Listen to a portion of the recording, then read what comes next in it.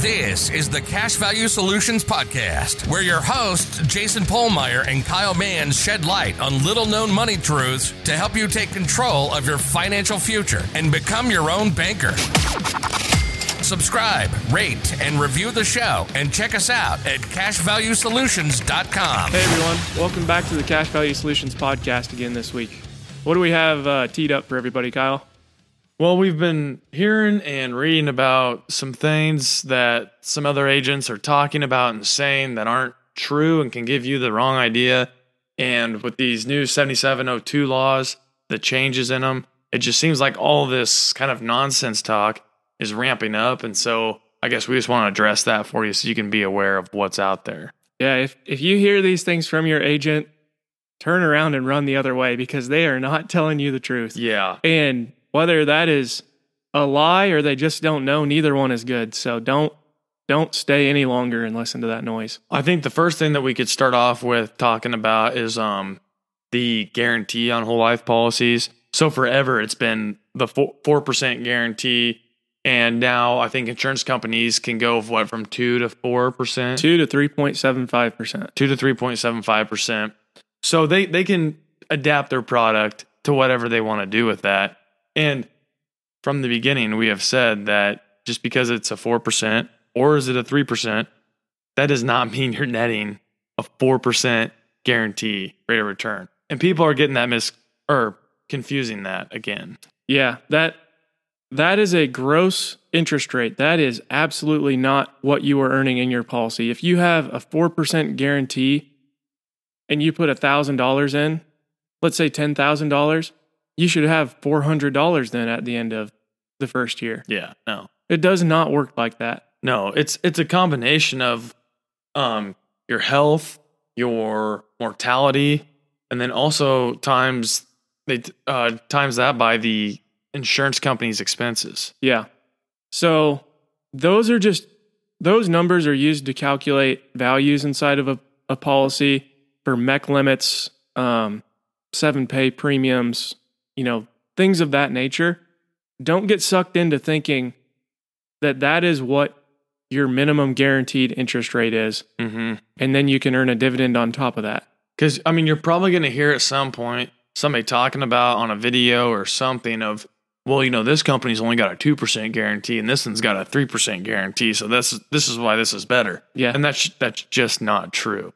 Yeah. And in fact, you might find that the 2% product fits some customers better, the 2% guarantee product, and the 3% guarantee product fits some other customers better. That's how this all works. Everything is different for everybody. Yeah. You can have a 4% guarantee for everybody, but everybody's actual return they're going to get is going to be a little different. Absolutely. Because of their age and health. Mm-hmm. It changes for everybody. That's why I think so many people are critical of life insurance companies for publishing these dividend rates, and they're a gross rate. So even if they have, say, a 6% dividend rate, you are not earning 6% on your cash value. No. But to me, these life insurance policies they're not a CD at a bank. It's just not the same thing, okay? They can't, because every single policy, depending on the age of the policy, the age of the person, their health, the product that they used, it's different. Yep. They receive a different return. They receive a different amount of dollars back on that policy. So they can't go out and publish even a net rate where we are declaring a 4.5% dividend, and that is what everybody earned. Yeah. Because it just does not work like that. Yeah, it's not like a facetious type of thing that they're doing there. The only thing that's facetious if somebody is telling you a 4% guarantee means that you're guaranteed to earn 4% on this policy. Yes. Look out. That is not true. No. Not anywhere close to true. Absolutely not. So the next thing is everybody wants to do this. Everybody wants to create arbitrage in their life. Mm-hmm. We want to borrow from one place and earn more in the other. Well, people like to talk about that with whole life insurance policies. Oh, yes. Well, Jason, the loan rate is 5% and the dividend rate is 6%. So I'm creating arbitrage with my policy just by borrowing from it, right? Absolutely not. Why is that? Remember that dividend rate is a gross crediting rate. That doesn't mean you are earning 6%. In fact, you're probably even earning less than 5%.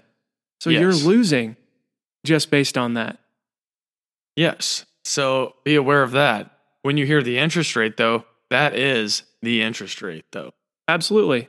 If you borrow $10,000 from the life insurance company at 5% in exactly 1 year or 365 days, you're going to have $500 of accrued interest. Yeah.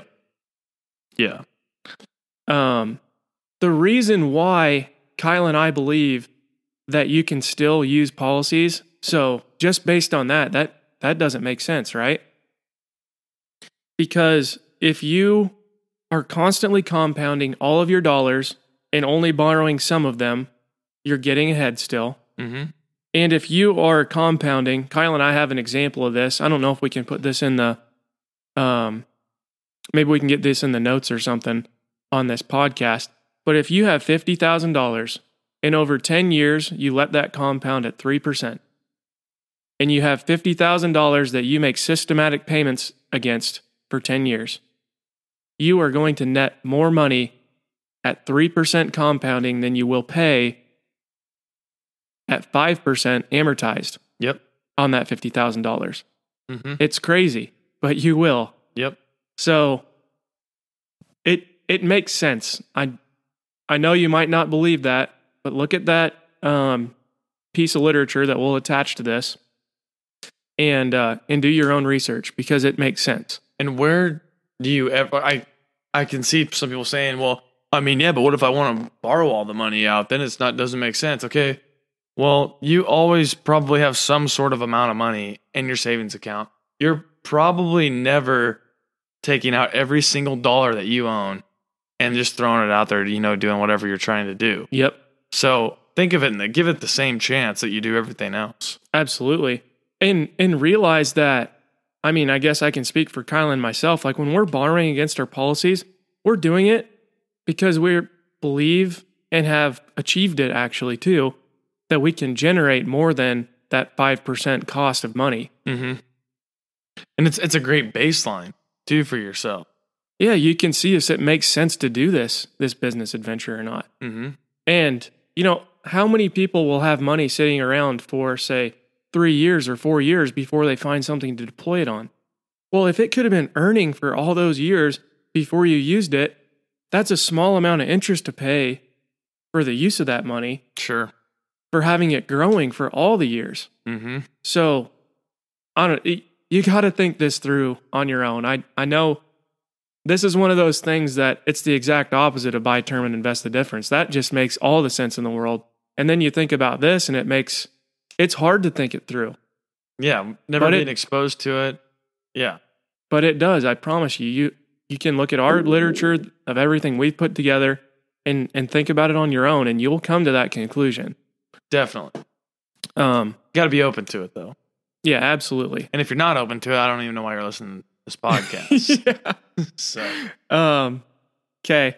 We talked about guarantees. The arbitrage thing, look out. That I just want people to know, especially if there's other agents listening to this, I mean, don't make whole life insurance out to be something that it's not. That's a huge problem in the industry today. I mean, your clients are going to come back to you at some point in the future when they realize that this isn't what they thought it was, and they're going to be upset with you. Don't put yourself in that position. There's no need to, try to make it sound better than what it is, because I mean, it's pretty decent. Yeah, listen to our last podcast about value extraction. It's pretty stinking awesome. Yeah.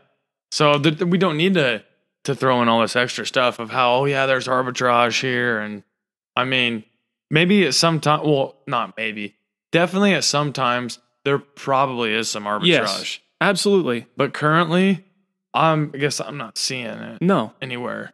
So, I mean, and eventually through your life, you're probably going to come across a time where you get arbitrage. But I'm going to guess most of the time that there's not going to be arbitrage, because also think of what that does for the company. they wouldn't be profitable. No, you would not be getting those big dividends. If the dividend rate, if you were actually earning, a net 7% in your policy, but yet they were only charging you 5%, like how long can a company do that? Absolutely. You start thinking it through and it logically, it intuitively makes sense. Yeah. And with how we use mutual companies and things like that, we want these companies to be profitable so that we can keep getting these dividends. Yeah, that's just so true. I mean, it wouldn't be the same product if there wasn't dividends paid. That's for sure. But companies are absolutely innovating for these low interest rate environments when dividends have come down. We've just seen that with the 7702 update. Mm-hmm. And these are just some things that Kyle and I are absolutely seeing, and we want people to be aware of.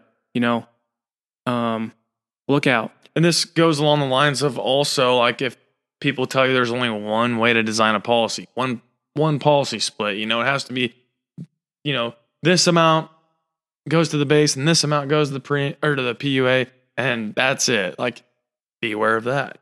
Beware of that. Beware of, this is another thing. Beware of non-direct recognition policies that have a high dividend interest rate right now and a low loan rate. There is a product out there right now with a 6% dividend rate, gross crediting rate, and a 3% loan rate. If you plug in $100,000 of premium going into that thing for 20 years and then start looking at income, that is going to look fabulous. But I can tell you right now, the odds of there being a 3% spread where the dividend rate is higher than the loan rate are low. Very, very low. Why is that? Because that dividend rate is going to keep coming down over time if the loan rate stays at 3%, or the loan rate is going to have to come up to justify the company having that high dividend rate because their earnings are going to have to move higher. Sure. So look out for things like that. Mm-hmm. Yeah, be careful when you're out there. Pay attention. And, these are just some things that we've seen and you need to, pay attention to. Find somebody that you trust and talk with them. And sure. And I'm sure they'll get you set up with what you need. So. Yep. Well, I think that kind of wraps up this podcast. If you guys have any questions, you want to hear, have us develop a certain podcast episode for you, shoot us an email and let us know. Yeah, that sounds good. We'll talk to you again next week, guys. Thanks. This was the Cash Value Solutions Podcast. Remember to subscribe, rate, and review the show. Check us out at cashvaluesolutions.com. And don't forget to tune in next week.